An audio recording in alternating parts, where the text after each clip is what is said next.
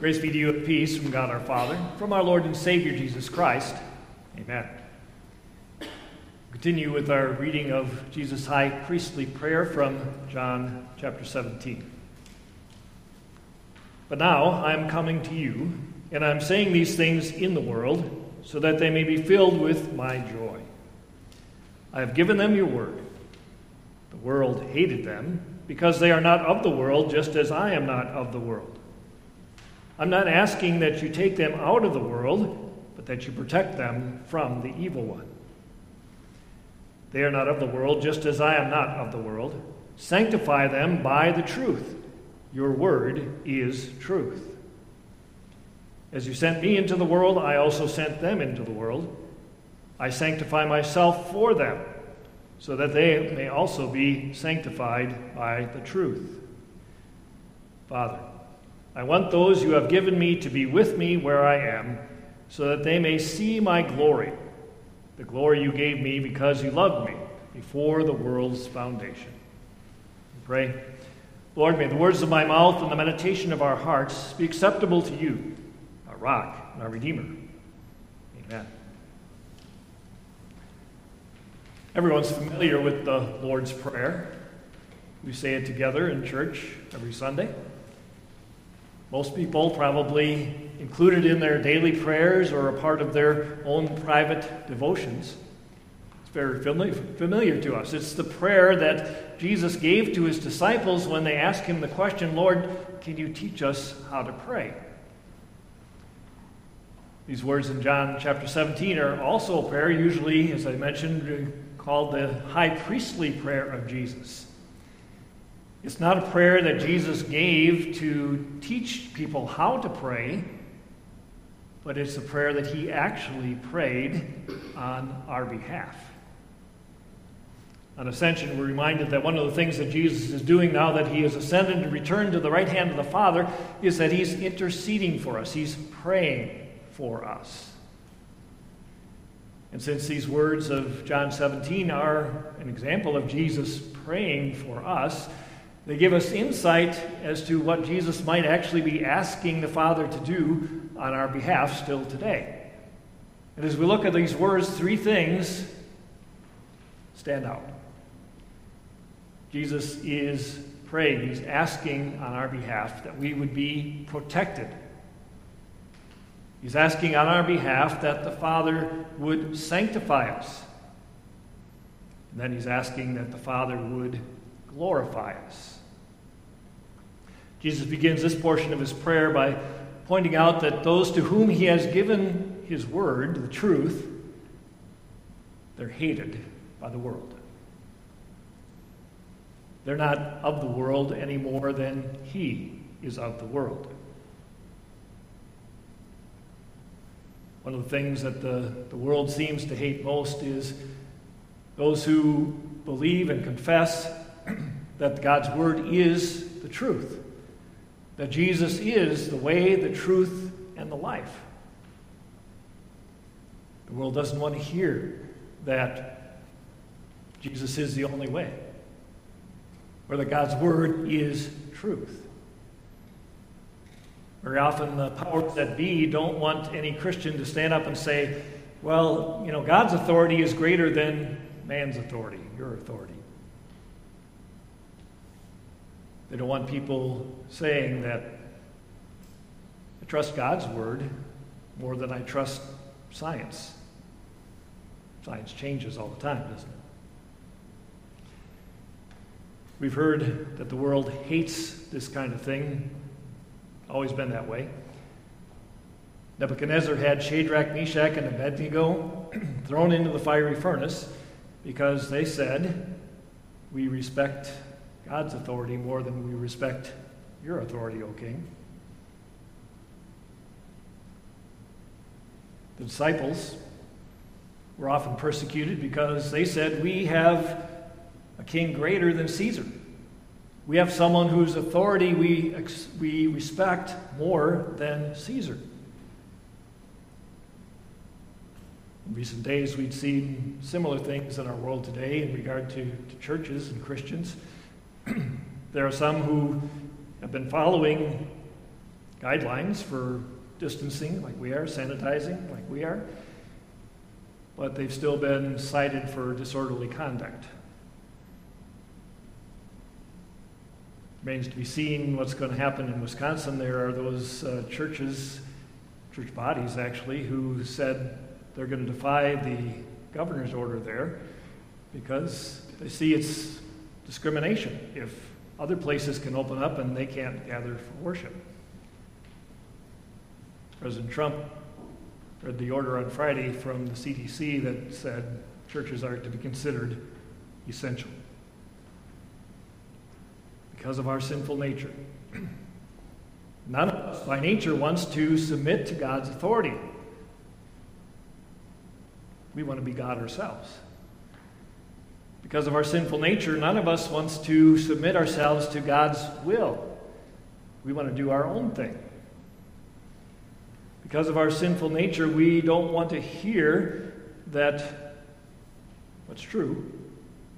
We're sinners deserving God's eternal wrath and punishment. We want to argue with that and say, but I'm not that bad, am I? There's lots of people that are worse than I, and I'm better than most, aren't I?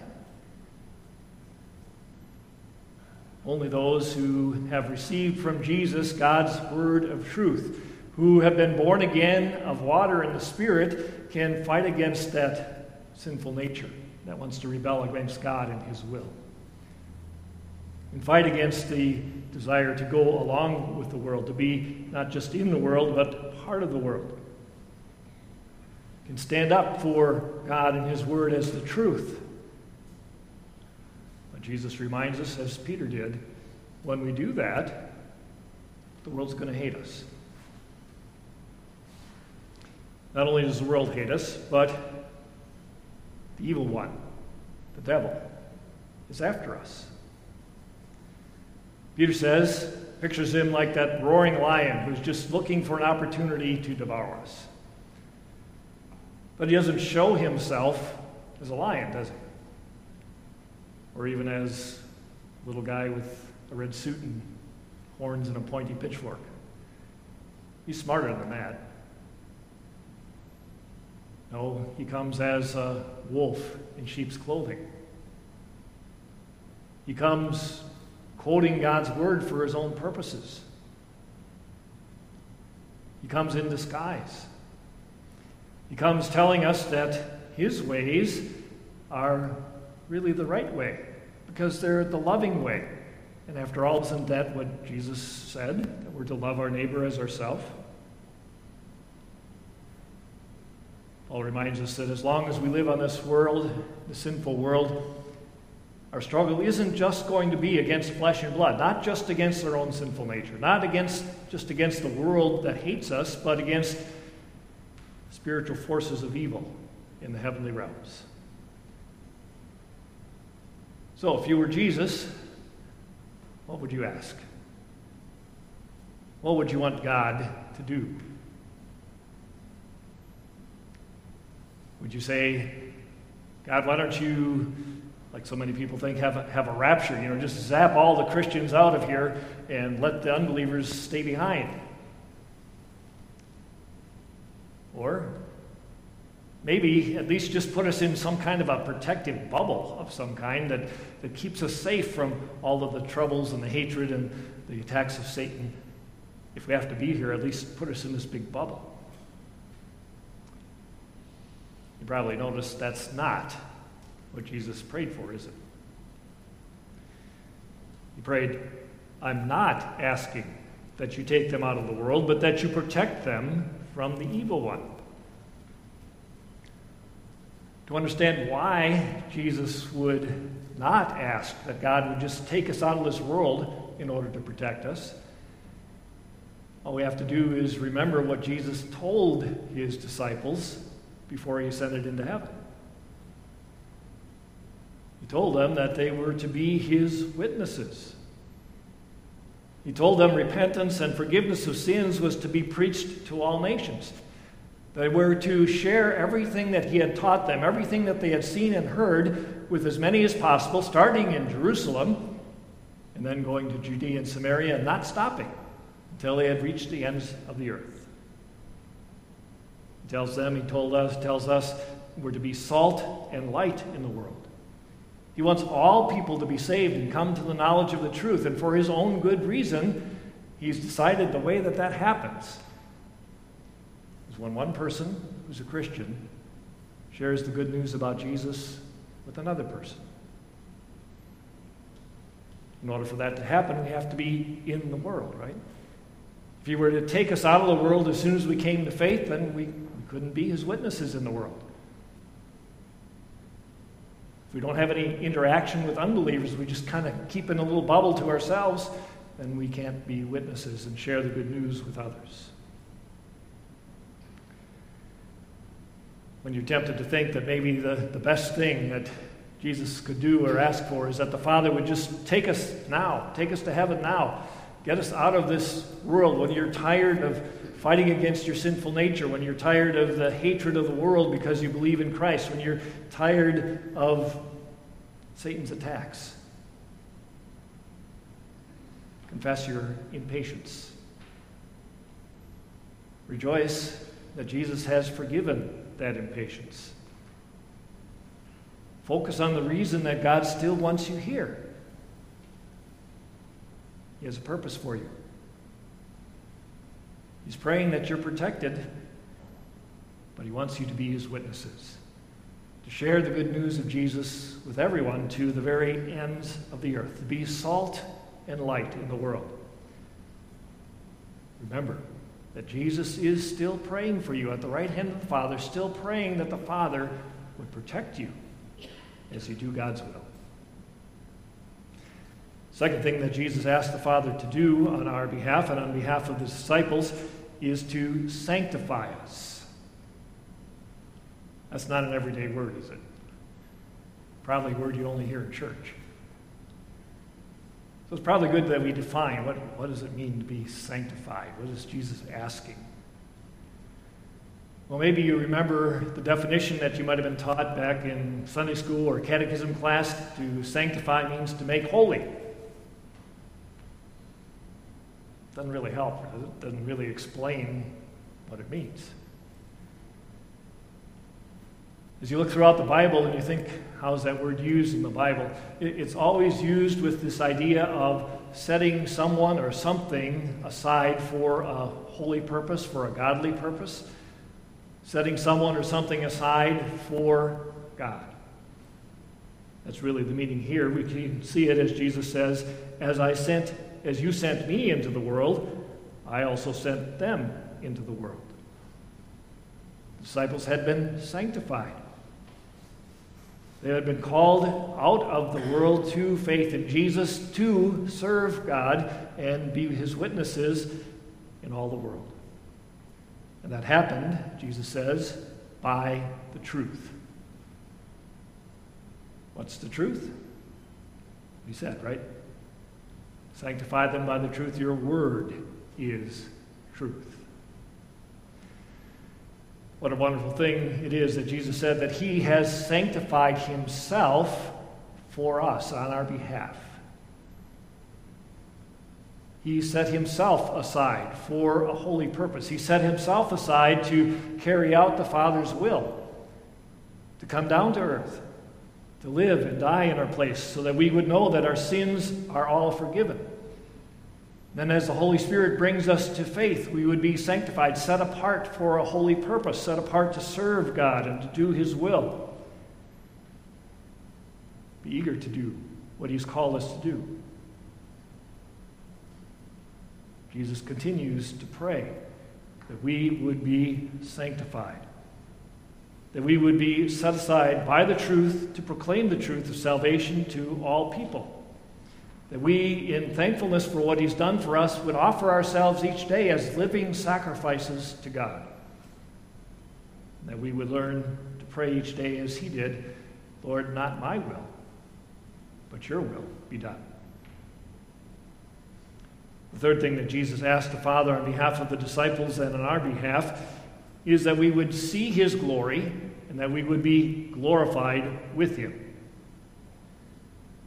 Peter, James, and John saw a little bit of his glory, didn't they? They were up on the Mount of Transfiguration, and all of a sudden Jesus is shining like the sun, and he's talking in glory with Moses and Elijah. But it was just a glimpse of glory, wasn't it? They couldn't stay even though Peter wanted to. They had to go back down the mountain and face all of the hatred and the trials and troubles of this world. The group that went with Jesus up on the Mount of Olives saw a little bit of his glory. They saw him floating up, levitating up into the sky until a cloud hid him from their sight. And they saw the glory of heaven, those two angels in shining white clothes appearing to them. But remember the message of the angels, right? You can't just stay here staring up into heaven. Jesus gave you some work to do. He said, "Be my witnesses, share the good news of the gospel with all people, with all nations, before he comes back in glory." Through the disciples' eyes, through the words that the Holy Spirit caused them to write and then recorded and preserved for us still today, we see a glimpse of Jesus' glory. We see him walking on water. We see him healing every sickness and disease. We see him casting out demons and raising the dead. We see him on the Mount of Transfiguration through the eyes of the disciples, shining in glory, talking with Moses and Elijah. We see him after his resurrection in his glorious resurrected body, appearing to his disciples in the upper room, inviting them to come and touch him. He's real. He really rose. And giving them peace.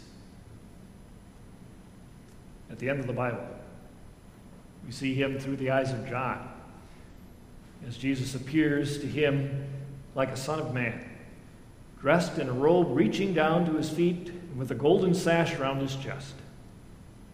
His head and hair were white like wool, as white as snow, and his eyes were like blazing fire. His feet were like bronze glowing in a furnace, and his voice was like the sound of rushing waters. In his right hand he held 7 stars, and out of his mouth came a sharp, double-edged sword. His face was like the sun, shining in all its brilliance. Imagine how wonderful it will be when, just as the angel said, we see Jesus coming just as he went into heaven, coming in the clouds of heaven, only this time shining in all of his glory. When he does, he'll raise all the dead, give to you and to me and all believers a glorified body that'll be like his glorified body. He'll banish all sickness and all disease. Satan won't be able to touch us. The world that hates us will be gone. There'll be no death. He'll take us to be with him in that place where we don't need any sun or moon or stars. He gives us the light. We won't ever have to lock a door because there won't be any evil. We'll be able to be truly sanctified, to serve him gladly and perfectly forever and ever. As you face trials and troubles and temptations, the hatred of the world, the attacks of Satan, as you strive to dedicate yourself to the truth and to serving God, remember what Jesus is praying. He's asking the Father on your behalf to protect you, to sanctify you, and to glorify you. The thing he wants more than anything else is that you would get to see him in his glory and live with him in his glory forever and ever. Remember, whatever we face in this world, because of Jesus' prayer, because of what we're looking forward to, what he has won for us, any of those things that we face in this life are like a drop in the bucket compared to the glory that will be revealed in us when Jesus comes again in the clouds. Amen. Please stand. The peace of God that passes all understanding shall keep your hearts and minds in Christ Jesus. Amen.